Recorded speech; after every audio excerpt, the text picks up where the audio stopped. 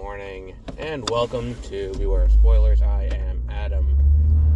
We are here to discuss Pokemon Violet. And before we get too deep into it, if you want to support the show, we have something special going on this week.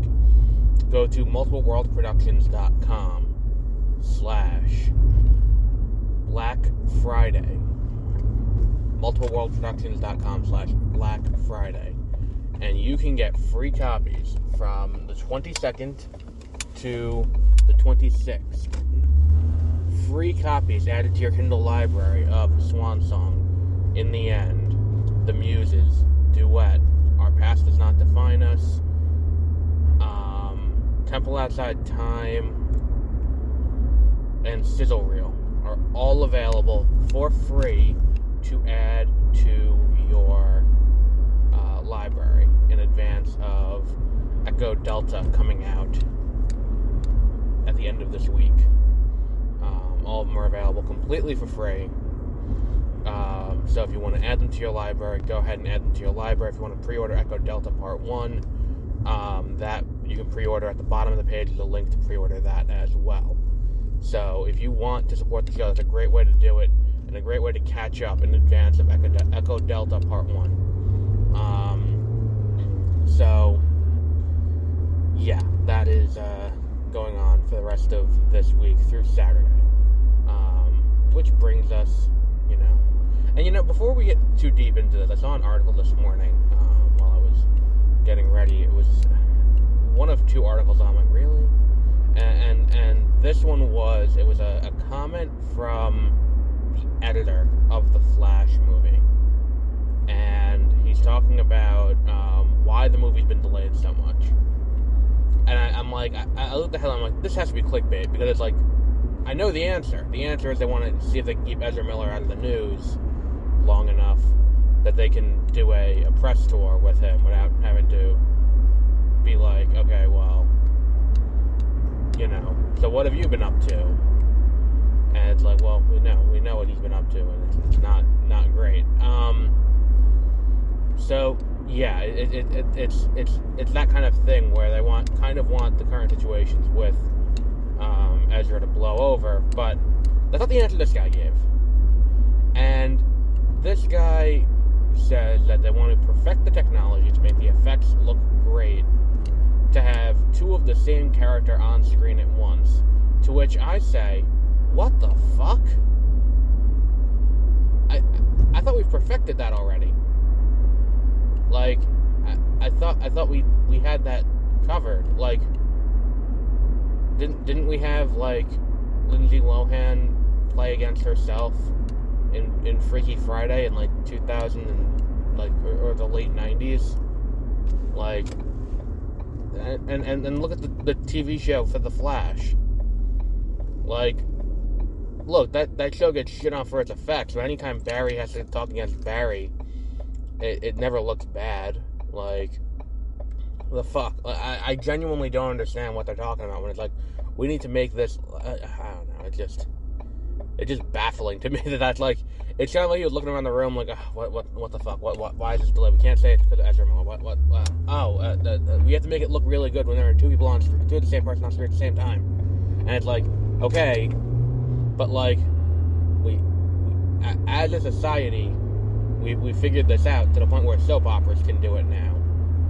Like, soap operas, notoriously cheap soap operas, can do it. Why the fuck can't? I don't know. But that's not what we're here to talk about. We're here to talk about Pokemon Violet, which is the version of the game that I played, and I'm on the fence about the game. Not in terms of the content and quality of the game, or the content of the game. The quality is kind of where I don't exactly gel with it. I mean, look, for me, as I just said, I watch CW. I like that clusterfuck of CGI where, Barry is fighting the other forces in the Speed Force, didn't bother me that much. Been a lot of really shoddy effects over the course of 8 seasons. Effects not looking great. Don't bother me unless it's egregious, and it shouldn't. Like, it's kind of like a sliding scale.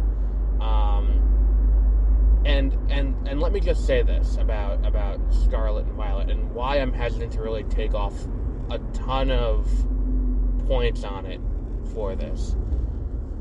None of the effects or the graphical glitches or the jank or whatever you want to call it, or the frame rate drops or anything like that, have impacted the game in terms of playability.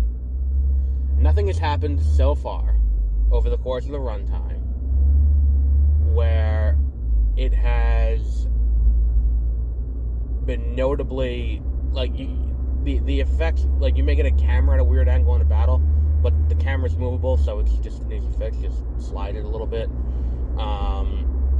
Like, it's, you know, it's one of those things where it's like they're and sometimes you'll get pop in where it's like something will pop in a little bit up the ways on a map instead of being directly in front of, or a mountain will pop in somewhere, or like, like entire structures or cities will just pop in, or Pokemon will pop in, which that can get annoying. That I'll concede is a little annoying, especially if you're trying to go with intent somewhere. The idea of having Pokemon in the overworld should be that you could be able to do anything. And on the one hand, I look at this and I'm like, look, this is, what's it called? This is a work in progress in a way. This is, you can lay on your horn all you want, motherfucker. It's like, you can, it is kind of like a lot of the things feel like kind of a step down from Arceus, but at the same time, Arceus is operating in an entirely different kind of environment. I think one of the things that would benefit Pokemon, and especially with people bitching about textures and all of that, which happens a lot. You get a lot of people bitching about textures when it comes to this game. I think that one of the things that would definitely benefit is committing to a more cartoony style instead of doing this, like, it looks like they're trying to be realistic, but like in an early 2000s kind of way, where it's like, well, it's trying to be realistic and it's not quite getting there. Maybe they committed to a more cartoony style, kind of like what what's it called did, Brilliant Diamond Shining Pearl did. Like, maybe if they did that, that would work a little better. But just in the confines of this game, where we're dealing in this, in this fully 3D environment and this fully rendered and open world, it's like it's obvious you can't keep too much going. You're not quite there yet. But what you do need is you need to do something to get this kind of on track in a way. And I think that and the game is totally fun. Like, I didn't realize that I was still on, like, the plateau, for lack of a better word, if we're referring to, like, Breath of the Wild, the tutorial plateau, for a while, because I was like, oh, this is awesome, I can just catch Pokemon, I can do this, and then once you get through that initial, like, every Pokemon game has this slog for the first few hours, where you're kind of just, or first hour, really, where you're just kind of stuck into a tutorial. And there should, and again, this is the one thing that, for me, I wish they would do, is, give the option to get rid of the tutorial, because it's like, I've been playing Pokemon longer than I would assume a good amount of people who are making the game have been working for the Pokemon Company at this point. I don't know how many of the original staff are still there, but 30 years on, I've been playing Pokemon for a very long time. I don't need to sit here and be tutorialized. I would like the ability to turn that off, and just be able to skip the tutorial. I don't need the story aspect. Just get me into the open world as quickly as possible, so that way I can, go and do whatever I want. And to the game's credit, that is kind of how it works. Once you get past the tutorial, it's like, alright, have fun, go out and do things. There are 3 quest lines, and I think that that's another thing that really benefits the game, because when I heard, oh, there are 3 stories, it's like, do I have to pick one and commit to that for the entire thing? because obviously I'm going to pick the Pokemon League, but the way it works with the 3 quest lines is you are given all 3 quest lines, and then all 3 of them show up on the map in different spots, and you have to just, and it's not go in order to A to B to C to D. It's just, here's the open map, here is where all the things to get all of the Titan Pokemon are, here's where all the gyms are, and here's where all the Team Star bases are. Just go in and do it that way. And it's like, it's a great way to do things. I'm totally on board with this, and I really like it. And the reason why I'm not saying that the graphics are that big of an issue is because while they're janky, while the pop-in is a little weird, while some things don't exactly flow as nicely as they should, while the textures aren't great and all of that, I still look at the game and I'm like, look, if to be fair, I'm not saying the Pokemon Company is a small company. Not at all what I'm saying. What I'm saying is they were slow to get on this train, so they are playing catch up in a weird way.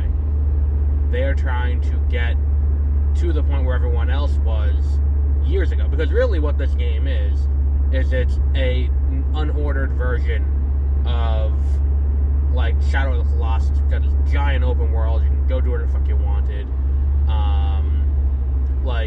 You can go explore, or you can go like that was one of the things that I was like, this is amazing. But in a world where they're now at the point where other games were years ago, they're playing catch up. They don't like, and it's something where like it's obviously a memory issue. Obviously, it's a memory issue. Obviously, and I saw people saying like, well, it's because the Switch can't handle it. And then I'm like, well, then if you don't have the capability to develop within the confines of the console you're developing for, you shouldn't make the game the way it is then. But I think that giving, like, for the amount of graphical glitches there are, and graphical anomalies, and frame rate drops and things like that, the fact that there isn't unbreakable game-ending glitches that are just wrecking the game up and down the thing, where it's like, the fact that doesn't exist is just kind of incredibly impressive to me. Especially with the number of glitches that kind of permeate this game. It is intriguing to me, to say the least. And look, I mean, I feel kind of the same way I did about Red Dead Redemption 2. Where it's like, look, I got to a point in the game where I'm comfortable, I can go out and fuck around in the open world. I'm thrilled about that. And really, all I've ever wanted from a game is just, here is this entire world. Go explore, go look for shit, do it at your own pace, do the story in the order you want. And that's the thing, too, about this that I really like. There's no sense of urgency to it at the point in the game I'm up to. There is no, you have to go, or it's like, that's one of those things where it always feels kind of weird. Like, if you look at, like, Breath of the Wild, like, yes, you can go do whatever you want, but considering the stakes of the game, it does feel a little weird if you're going out and cooking copiously and just wandering around and exploring and doing all these side missions and looking for Korok seeds, and it's like, well, there are bigger things to do. Same goes for Sonic Frontiers to an extent, where it's like, you look at that and you're like, the stakes are kind of big here. Your friends are trapped in cyberspace. You might want to get on that instead of fucking around and trying to do all this other bullshit. But I don't think that it's really I think that this is, the stakes are kind of low, and I think it works because the stakes are low. Some of the new Pokemon designs I'm not thrilled about. I think that they're starting to scrape the bottom of the barrel, and I think if there's one thing I think that they need to do is, I think Bank needs to turn into a live service, where you're paying the $5.99 a year storage fee, or however much it is for the year for the storage fee, but also add a Coliseum, or not Coliseum, or like a Battle Revolution, or stadium style battling thing for people to battle with each other. I feel like that's the best way to make that really work. Yeah. I haven't tried the Union Room yet. I haven't tried a lot of the other features of the game. Well, I mean, specifically that one. But, yeah, the game's pretty fun. I'm actually really enjoying it. And I think that part of it is, here's my biggest problem with the game is the raids. The raids are not handled well, in my opinion. The raids are, what's it called? Kind of all over the place. And they're all over the map. And if you recall from, what was the other games? If you recall from Sword and Shield, the raids were also all over the map in those games, but the map was a lot smaller. So the fact that it was going, you had to go all over and activate all of them to get them to refresh and get new ones, that was kind of okay. Here the map is so big that the Terrastal raids take a while. You have to go around to all of them. I think I have yet to encounter a natural reset besides it turning midnight and it resetting that way. And that's the only way I've encountered this game so far, where it will reset the raid crystals. That way you can do another raid. Which, alright, fine, I get it. And you do get some funny type combinations. Like, I've gotten the little chipmunk dude, whose name I'm forgetting.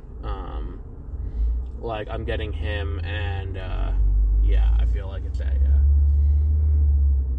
like, I've gotten him as a dragon type, and I'm like, alright, well, that's useful. Somewhat, somehow, I feel like, maybe, I don't know. Can you use, I haven't tried it yet, but can you use a TM for that move type on a Pokemon of that type? So let's say for example I have that little early game chipmunk dude, the regional rodent, I think from what's it called from Sword and Shield, if I remember correctly. That's where that's from.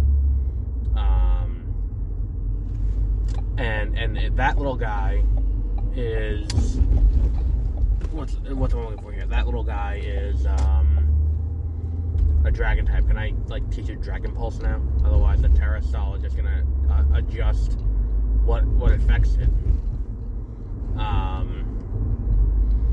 But yeah, and I think giving it the Dragon type, it's useful, but you don't get stabbed. So I'm not entirely sure the point of. I got to do a little more research into Terrastal and how that works. But it's cool. It is pretty cool. Yeah, I think the only issue with the Terrastal raids is that, and I understand why. The Terrastal will change the type of the Pokemon instead of adding a type, it seems. From what I've noticed so far. Where if you add in a poison type, it doesn't add poison type as a third type. It just changes the type wholesale to poison. So you end up with these situations where you're battling and you're stuck with what's it called? You're stuck with this weird kind of situation where it's like, all right, well, I'm just giving up the type advantage. And then you just send in, it's like I have Shelter that has Aura Beam, and it's like, alright, well, anything that's Dragon type, this is going to be pretty easy. So, just tank my way through it.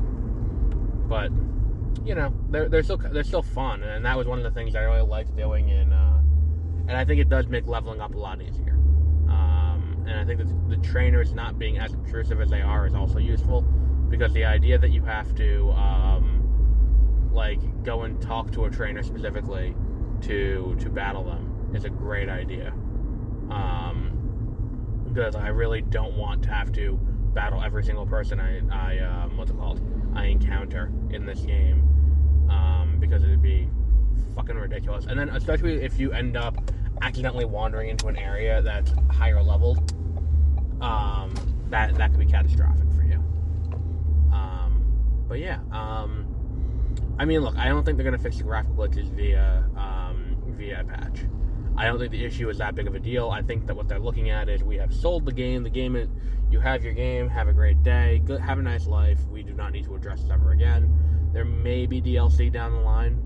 I've yet to see any data miners crack that. I don't recall if data miners cracked that for Sword and Shield before that announcement. But I've yet to see anything yet.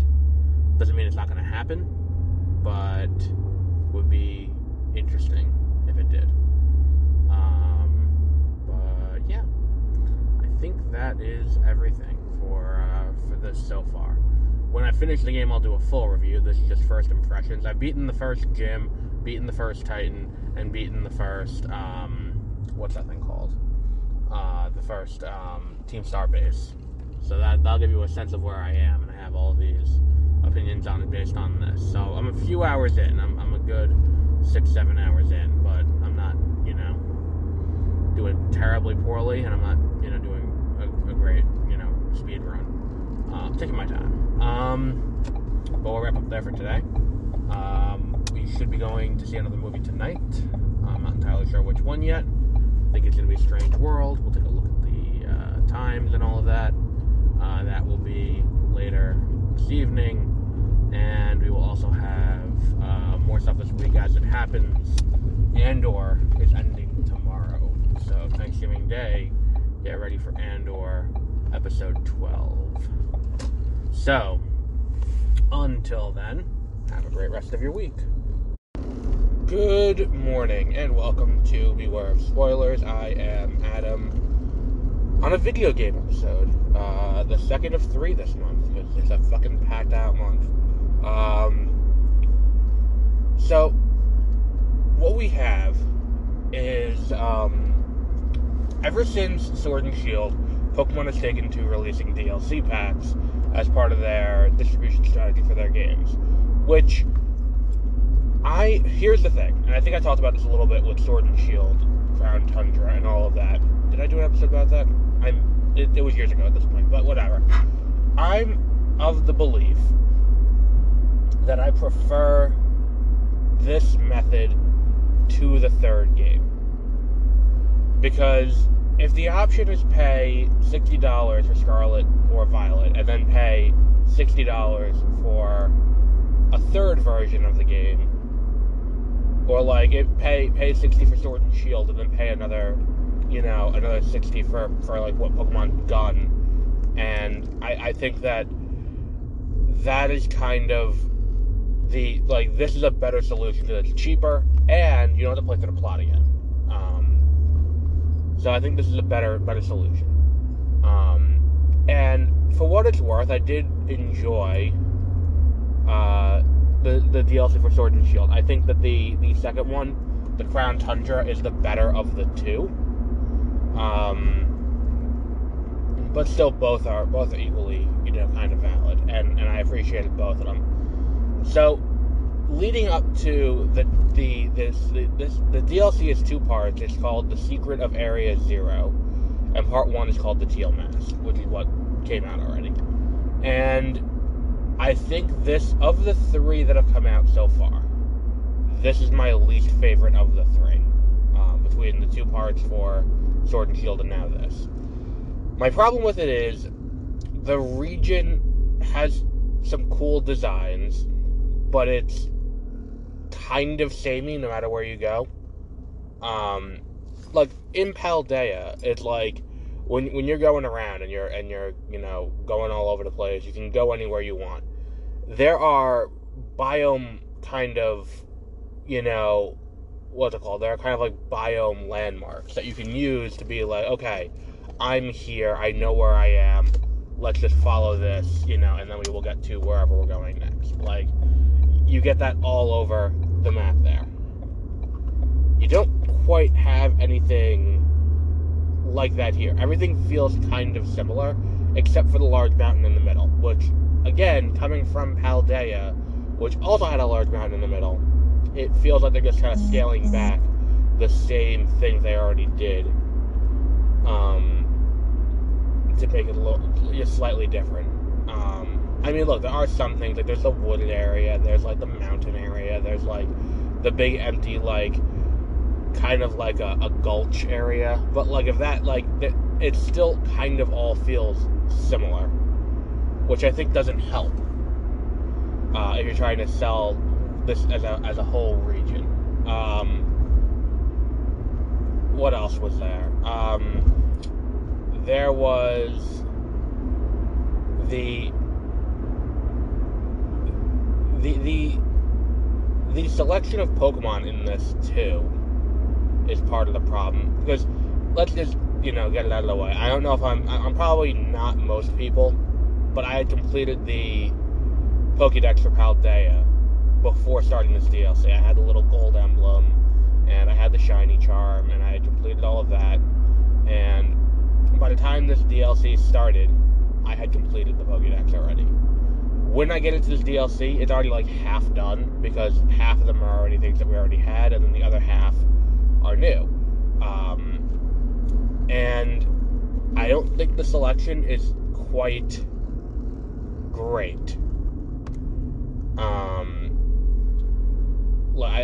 There are very few that I'm like, oh shit, that's cool. Like, oh, it's cool that this one's back. Like, there aren't too many of those moments where it's, and a lot of it is like, okay, cool, Geodude. I've seen Geodude in every fucking Pokemon game since I was, like, 3 years old. Like, I don't need, like, it's not something that's particularly, jump out and, like, yeah, cool. The same goes for, like, Poliwag, and it's like,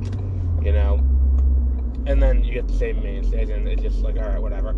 And then comes the other issue I have, where I'm playing the game, and I have this thought as I'm playing. What's the point of, trade evolutions anymore? And these hard-to-do evolutions? Because, like, that's the big issue.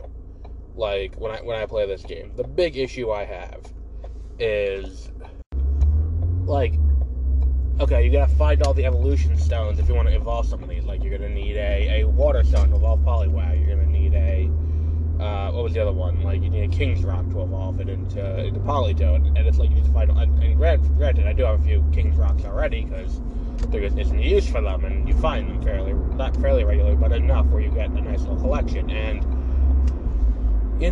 like, the Reaper Cloth for Dusknoir and stuff like that. And in a world where I'm playing this game and there are all of these parts where the raids have all the final forms, I'm just kind of like, what the fuck's the point of this? Like, why am I, what's the point of hunting down these items and doing trade evolution? Like, I think the mechanic of trade evolution has outlived the franchise, and I think if they're going to continue with the raid mechanic, and I don't see why they don't, because it's a great way to continue having people engaged with the game after release. And look, if they can figure out a way to monetize it, they will, and that'll be in the next game. And I think that's kind of where this is now. If you're going to have that, make it an item, or by level up. Like, there's no reason why I still have to, in the year 2023, trade Graveler to evolve it into Golem, when I can catch a Golem. Number one, Golem appears in raids, but I'm fairly certain I ran into a Golem just kind of chilling in the overworld, and it's like, alright, whatever. And the same kind of thing happens, where it's like, in this one, you can catch King's Gambit, which is the new evolved form of Bisharp. And I'm like, well, alright, I spent all that time trying to fucking farm this one piece and then give it to my fucking Bisharp and then level it up so that way I can get King's Gambit, but now we got this stuff. Like, it's just kind of silly is what it is, and I'm just kind of stuck here. I'm looking at this, I'm like, huh. Why was this decision made? And I think, like, historically that's why. And look, I'm going to be honest, I don't see them ever changing it. like, when Gen 10 eventually comes out, I don't see them going, like, you know what we should do? You know, we should cut down on the trade evolutions and instead go with the, instead go with these bigger kind of, you know, and instead go with what's the other thing instead, like an item, like, in Mystery Dungeon, they have the linked cable item, like, you know, I don't see them doing that, because it's just one of those things where it's like, alright, if Golem's existing in the overworld, then how is that happening in the wild? How is this Golem existing in the wild if it needs to be evolved via human intervention? It just sounds a little weird. But yeah, I mean, look, I'm not saying the game is bad. I still had a ton of fun with it, and I just think that this is the weakest of the three. But also, I think that this is now both times that it's likely that the second DLC pack is the better of the two. Because I seem to recall, even, you know, from my impressions of the Sword and Shield DLCs, like, I seem to recall not loving the first one, the Isle of Armor. Like, I seem to not recall liking that one as much as I liked the Crown Tundra. Yeah, I seem to recall, yeah. And the Crown Tundra had such a, like, both of those had such differing, like, looks and feels of their places. Like, and look, I'm gonna say it right now, until, you know, the next one comes out, I'm probably not going to leave this area, like this area of, because I'll say this, for farming XP candy through raids, it is a lot easier with this game, with the DLC, and that is definitely a net positive. I will give it that. Because you don't have to run all over the planet. You don't have to go. You know, it's a lot easier to because the map is smaller and it still has a ton of the terror raids. There's still plenty to do. It feels more like the wild area from Sword and Shield in terms of size. I know it's probably larger by a sizable scope, but just in terms of for that farming, it feels a lot tighter, for lack of a better word. And I think that is something that does kind of work, for what this is. So I will probably end up just staying in Katakari, whatever the name of the region is, until, you know, we get the next DLC pack, in the form of, you know, going to the Blueberry Academy, which is in Unova. And that's the thing too, is that this DLC starts in such a place of hype that I'm like, this is fantastic. This is exactly where I want to go. Because I talked about it a little bit when I did the episode about what's going to happen in the new Pokemon Presents, where I said, do we get an announcement about Unova? Because I think that we have a lot of ground to cover in Unova. And I think there's a chance that when we get, you know, our next games next year, because keep in mind, we are now in early 20, you know, I think we have one more DLC allegedly coming out before the end of the year, but then after that, we don't have anything announced until presumably next November.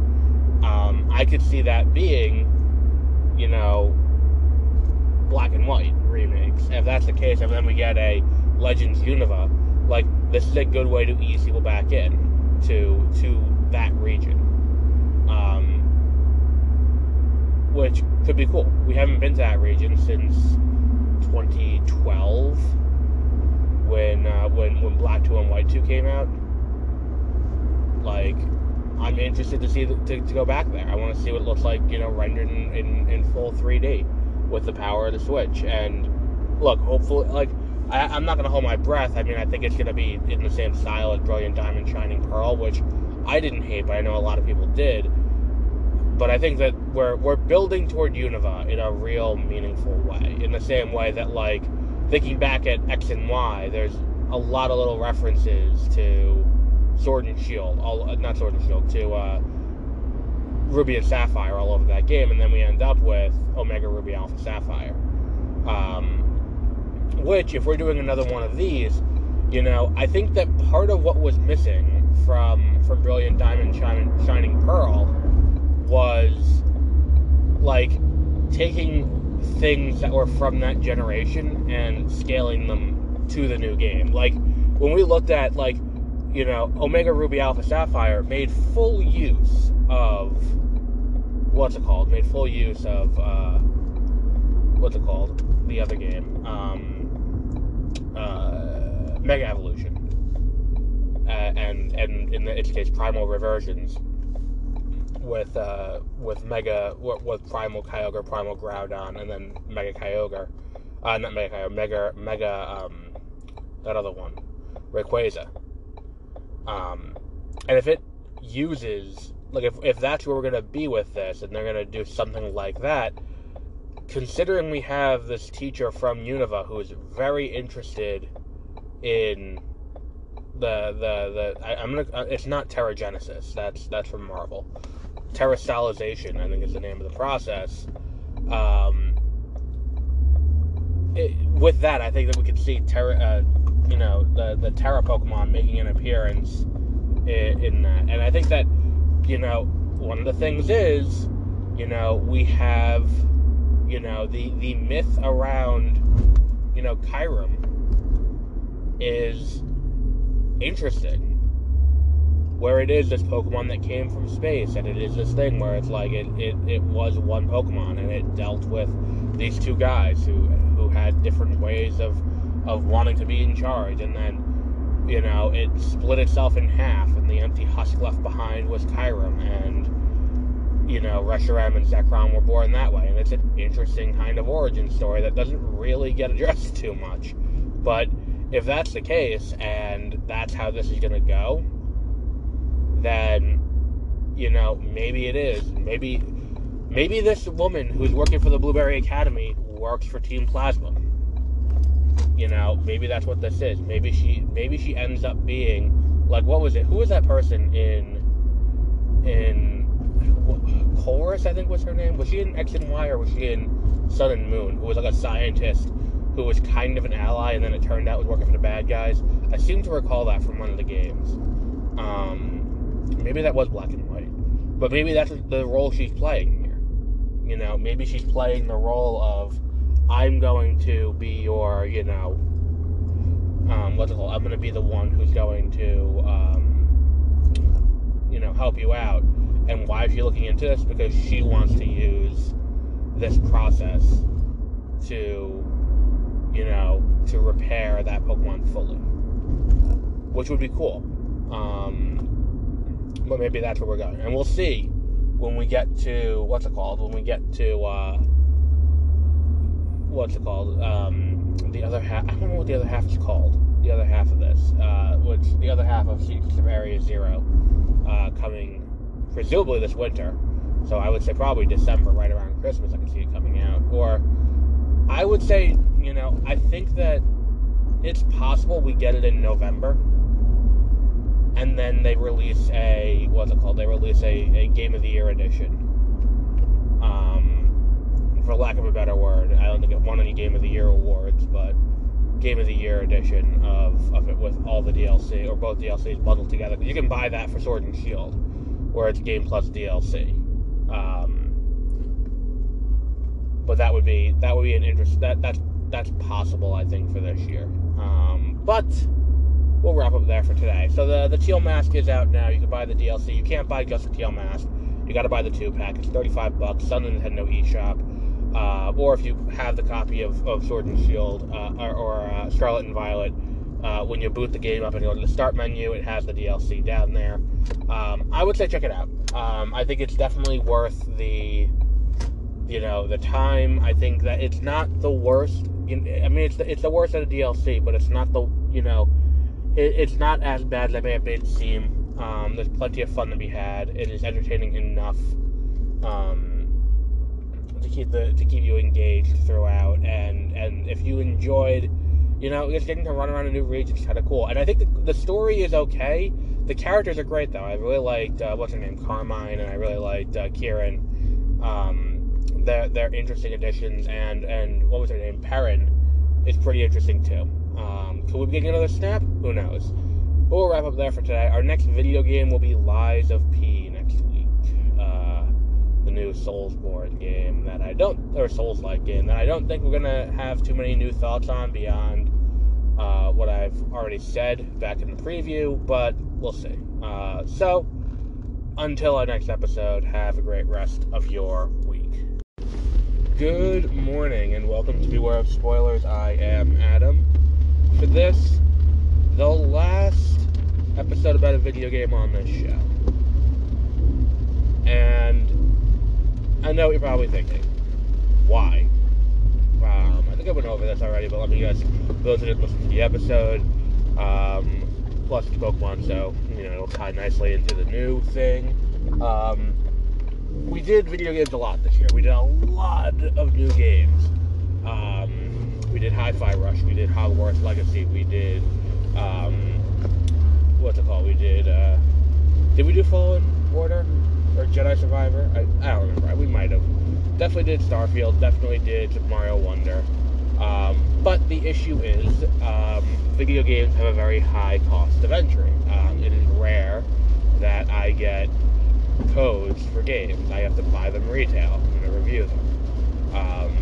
And the issue is, because Beware of Spoilers is by and large a movies and TV podcast, it is categorized as much on all your podcasting services out there. Because that is how it's kind of listed, it does end up, these episodes are harder to find, because the category doesn't line up with doesn't line up with the topic of the show. So, we did have some success earlier in the year with a similar pilot program over on 30-Minute Reviews, where we launched a new, extra show called The Backlog Files. It was a brief run retro video game look, where we would go in, we would pick a video game from the past, we would talk about how great it is, and we would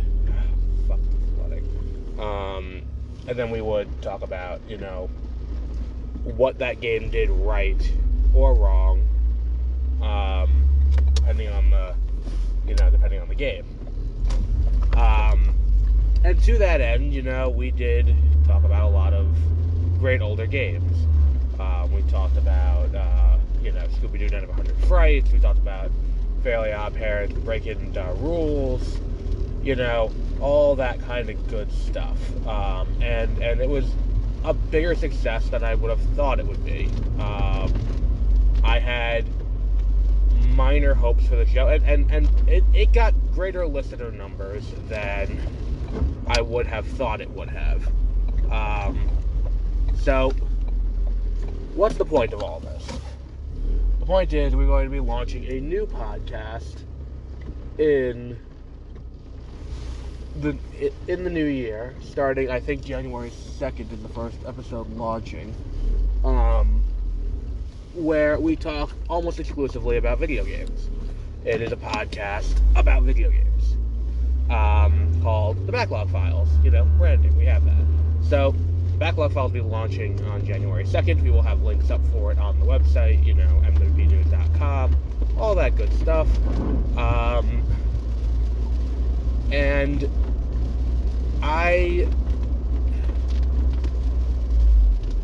the point of all of this is, we're not going to be doing the new release things here. On that new podcast, we will be doing,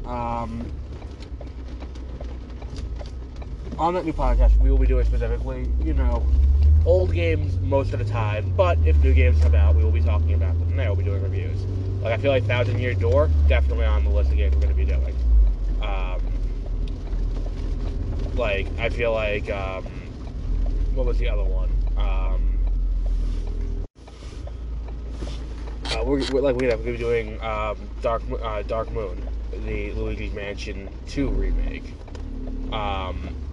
So yeah, there is plenty of games we're going to be covering that are new, but on a week-to-week basis, we're going to be reviewing and ranking video games in a specific franchise. We're going to start with Pokemon, and then we're going to move through that, and then after that we will move into a new franchise, maybe Final Fantasy, one I'm thinking. Maybe we go Kingdom Hearts, maybe we go, we'll see. And this also might be where we do our quarterly Kingdom Hearts thing I've been talking about with Josie over at Exploring Hyperspace Lanes. But we'll see. Regardless of what we do, this will be the last time we do new release video games on Beware of Spoilers.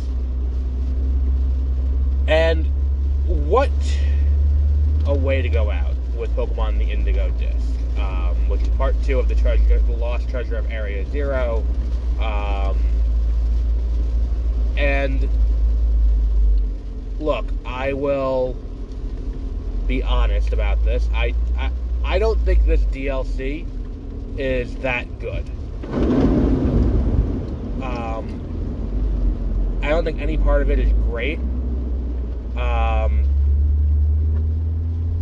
I think that there are substantial problems all around with, graphical quality for starters, and then to go other places too. It's like, well, forgetting the graphics, forgetting the somewhat lack of content that kind of plagues this DLC pack.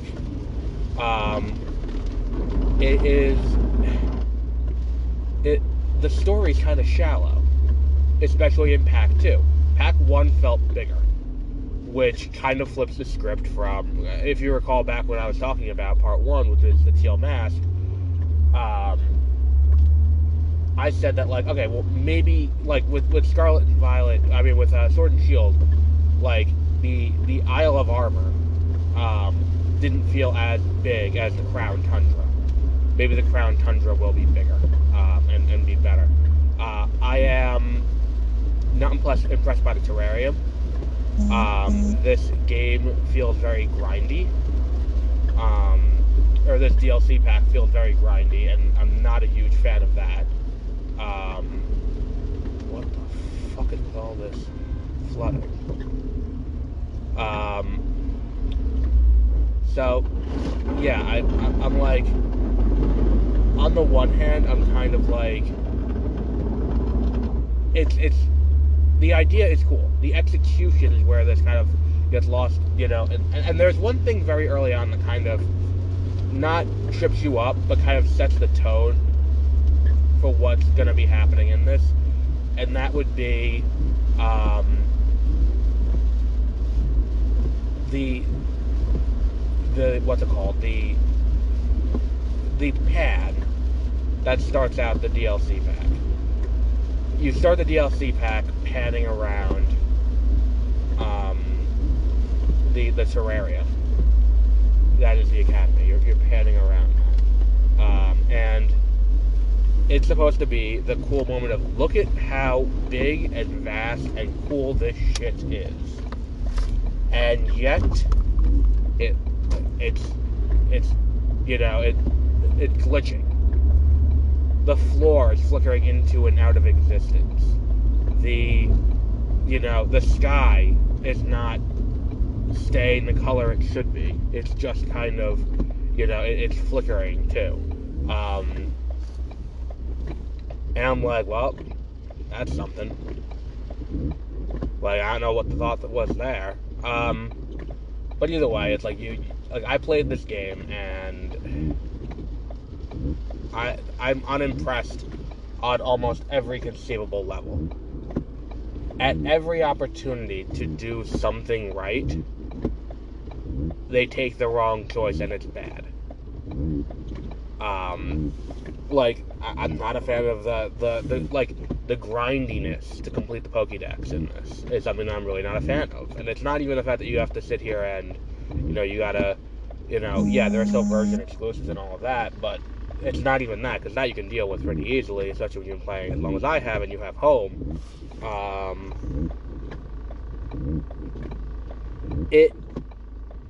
The bigger issue that that is here is the fact that, like, not all of the Pokemon are available in the terrarium from the moment you go in. And considering the fact that the fact that all the starters are there are, is telegraphed early on as a, look at how great this is what this is going to be, you're going to catch all the starters in the terrarium. Like, the fact that that is a selling point to this, and it's not articulated, oh no, you have to grind out these fucking battle points to upgrade each Terraria biome to get that, is kind of like, oh fuck. And it's not even like they're fun things, where it's like it's like walk 500, easy enough. Make a TM, go and use auto battle to battle 5 things. Like, it's just all shit where you're like, oh, this is annoying. Like, what the fuck? And then the story is so short too, where it's like, all right, you're here now. Congratulations, you're here. Go fight the Elite Four, and then fight the champion, and then you're gonna go into Area 0 again, and you're gonna go down to the bottom, and that's just you're gonna go down. You're gonna fight a bunch of Stellar Terra type Pokemon, and it's like, if not for the fact that the area is so big, the terrarium is kind of large. If not for that, this game would feel like cut content that's being repackaged and resold. And I think that's kind of my biggest problem with it. I don't feel watching it or playing it like I am getting a good value for the amount of money that DLC was. And we've talked about it before, where it's like, yes, the bar is a little bit different for Pokemon games, because I greatly appreciate the fact that I'm not buying a third version of the game like they had done for years. Where I'm not buying a third version of the game, where I'm going to play ostensibly the same story as the first 2 versions, with some minor adjustments here and there, to take advantage of the version differences. And look, I totally get that. Like, totally get that. My issue is, it's like, you cut an Elite Four and a champion. Like, this could have, you didn't have to do this in a DLC pack. This could have just been in the base game. There's very little in this, besides the existence of the terrarium itself and the existence of Kitakami in the last one, that needed to be in its own region. This could have just been endgame content. Like, I guess by packaging it as, you get this new region and you get this terrarium you can go and fuck around in, you can sell it for 40 or 35 or whatever it was. Like, maybe it was 30, but it just feels like this should have just been the end of the game. Like, this doesn't feel like it should have been repackaged and resold Aftermath. It is just the conclusion. And that's the thing too, is as I'm going through the lowest caves of Area 0 to get to where Terrapagos is, I'm just like, yeah, why wasn't this in the base game? Like, and I think that is kind of what worked about the DLC for Sword and Shield, was that the DLC for Sword and Shield didn't just feel like a continuation of the story, culminating in the same area as the first time it culminated the story. Like, this feels like a decision was made with the intent to repackage key elements later. And I don't like that method of handling this. I don't like the idea that we are going to take, like, the Elite Four is a key part of this, and look, you can say, like, that battle thing that you do at the end of the main story, that's kind of that game's Elite Four, and then you end up fighting Greedo, whatever the fuck her name is, with the giant hair. Like, maybe that's the case you could make. Maybe you could make that case. But comparing that to this is a challenge. that is not. It's just kind of silly to me that the idea of taking this, taking these things and putting them into, because if you distill it down, that's all it is. There's no reason why the base game couldn't have this functionality where you collect because you collect these points, and the universe or the school will use it to upgrade various regions of Paldea. Like, there's no reason why that is the case. Like, that could have been in the base game. And it's like, oh, and here are the starters. Oh, here are, all of the fossil. And that's the thing too. It's like the terrarium gives you that out to use the fossil Pokemon in a cool way. They don't. There's Shieldon, there's Granados, that's it. You could have brought everyone in. There's no reason why you didn't. Why the fuck didn't you? Like, you have a mechanic here to bring in everything. Like, what's the point of not? Like, it's just, like, and the fact that I'm walking around the terrarium, and it's like, okay, so the terrarium's supposed to be in Unova. Alright, that kind of makes sense. Because the terrarium, the BB Academy is in Unova. Okay, got it. All makes sense. All tracks. My issue is, why are there so many fucking Unova Pokemon hanging around in this fucking, in this fucking thing? Because if you have a terrarium designed to showcase other regions' Pokemon, you would think, especially Unova, which, Unova back in Gen 5 was designed to soft reboot the franchise. Like, it was designed to be like, okay, so we are going to take Pokemon and we're going to put it in this bold new direction. So get the fuck ready. And it's like, alright, cool, appreciate it. Like this idea, I'm excited to be a part of it, let's see where it goes. And to that end, in the base game, there are no Pokemon, or in the I think post-game is the only place you can even get any Pokemon that are not from Unova. Beyond that, you can only get Unova Pokemon in the base game. And the point of that is Unova's isolated. They have different species. So why are we getting to this terrarium in this high-end school where it's like, oh, and here's a fucking Sawsbuck and a Deerling and Zebstrika and the fucking crocodile dude. Like, it just doesn't make sense to me. Why would you waste the time on that when you could just really, like, you could use up those Pokédex spots. Like, and look, okay, let's refresh. I get why. I think that this is telegraphing to us that we are going to have a Unova game coming in the near future. I think we either get a remake of Black and White, or, and I think this is more likely, we get another Legends game for Black and White. And that'll wrap up the Switch's life cycle. But if that's the case, what the fuck is going on? Like,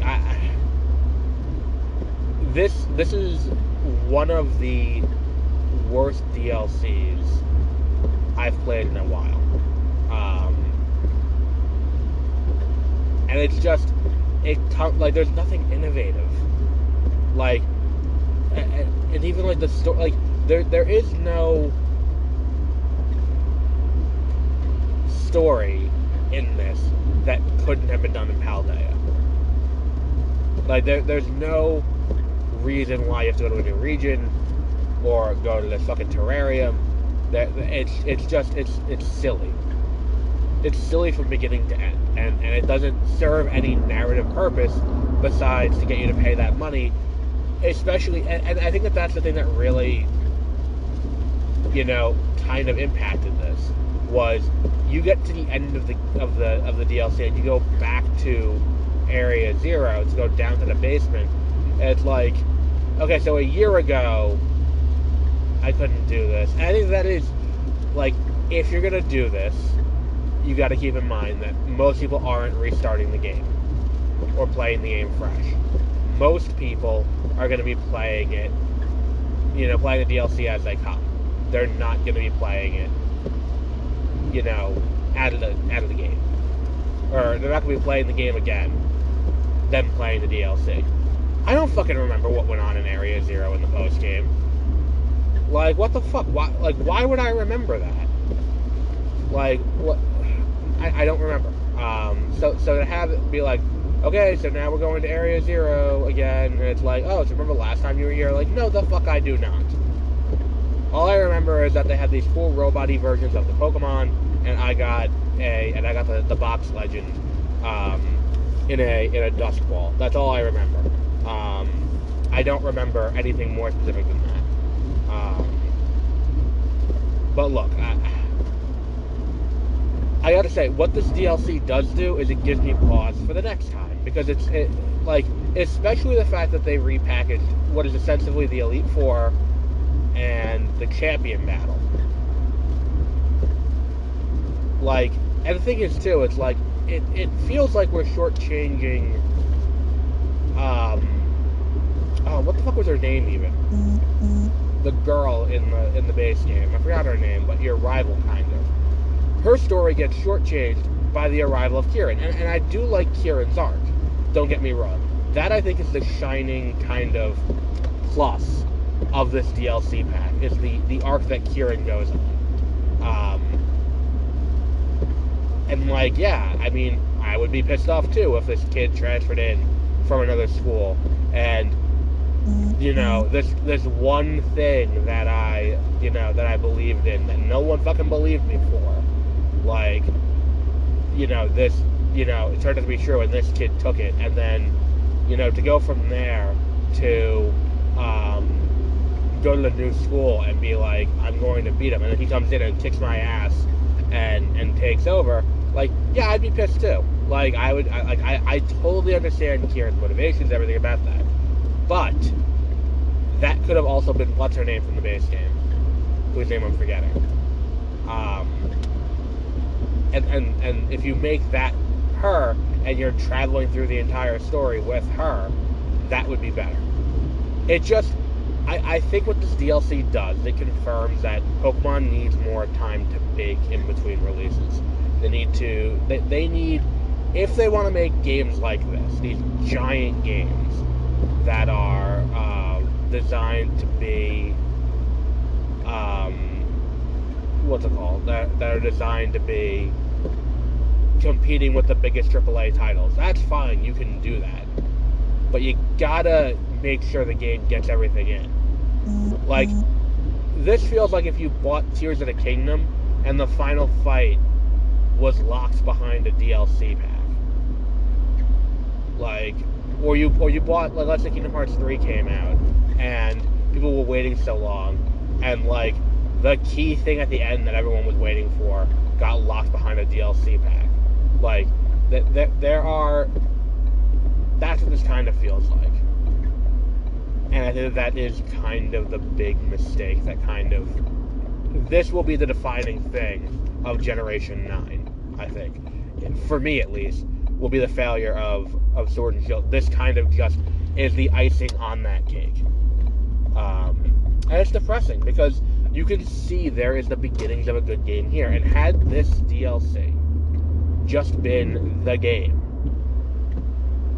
it would have been so much smoother. And if these characters had been with us from the beginning, it would have gone so much smoother. Maybe they have to scale back. Maybe they have to reconsider what they're doing in terms of keeping this massive, like, you know, building these massive open worlds and doing all of that. Maybe they need to, you know, think about doing an HD 2D art style. Maybe that's where this needs to go. But I don't think that this is a tenable situation. I'm going to be completely honest with you. I don't think that... I think another one like this, especially for Generation 10, which I still suspect will be released in 2026 to coincide with the 30th anniversary. If that is the case, and if we get another clunker out of Generation 10, I don't know how this franchise can survive. I don't know how this franchise could go on to continue to exist, because I think that, you know, one of the saving graces of Scarlet and Violet was that it delivered on the idea of this is what an open world Pokemon could be. And yeah, the graphics are shit. Yeah, the textures are shit. Yeah, the game looks and runs like complete shit. Especially when you compare it to other, to other games that were running on the Switch. Like, 5 months later, or 6 months later, you end up with with Tears of the Kingdom coming out. And look at how much better that looks and runs.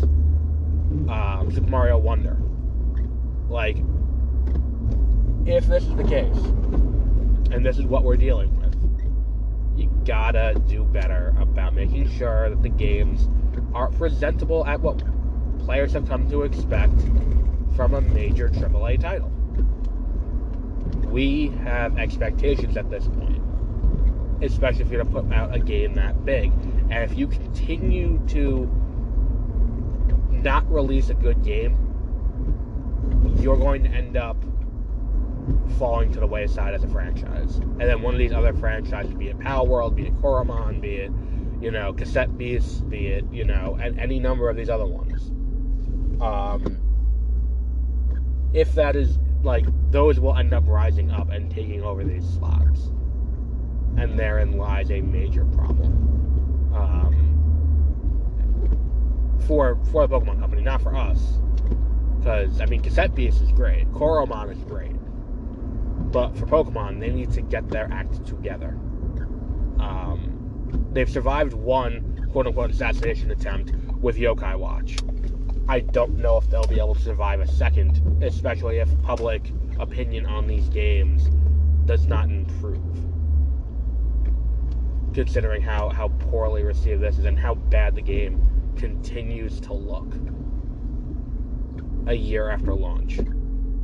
If they were look, we're going to put out free, what they needed to do, the Hello Games, look, we hear you. We fucked up. We are not going to, we are not going to, we're going to fix the game. Had they just eaten and just released this DLC as free, I feel like we would have had a lot different of a conversation. And I get it sounds like I'm complaining because I had to pay for the DLC. I'm not. I pay for video games all the time, and I'm very glowing about them. It's just, this feels like an unforced error because they feel the need to keep this machine going. And in this world of, we're finding out more and more that infinite growth is unsustainable. It's just becoming worse and worse. I think Pokemon might be one of these things that ends up being well, we can't keep getting bigger and bigger, so what do we have to do? How do we handle the ever-changing world? And that is kind of where we are now. But we will wrap up there for today. The next time we talk about a video game, it'll be over on the backlog file. The link will be made available as soon as we have one, because the show is not live until next Tuesday. And at that point, all the links will be up on the website. But until our next episode, have a great rest of your week.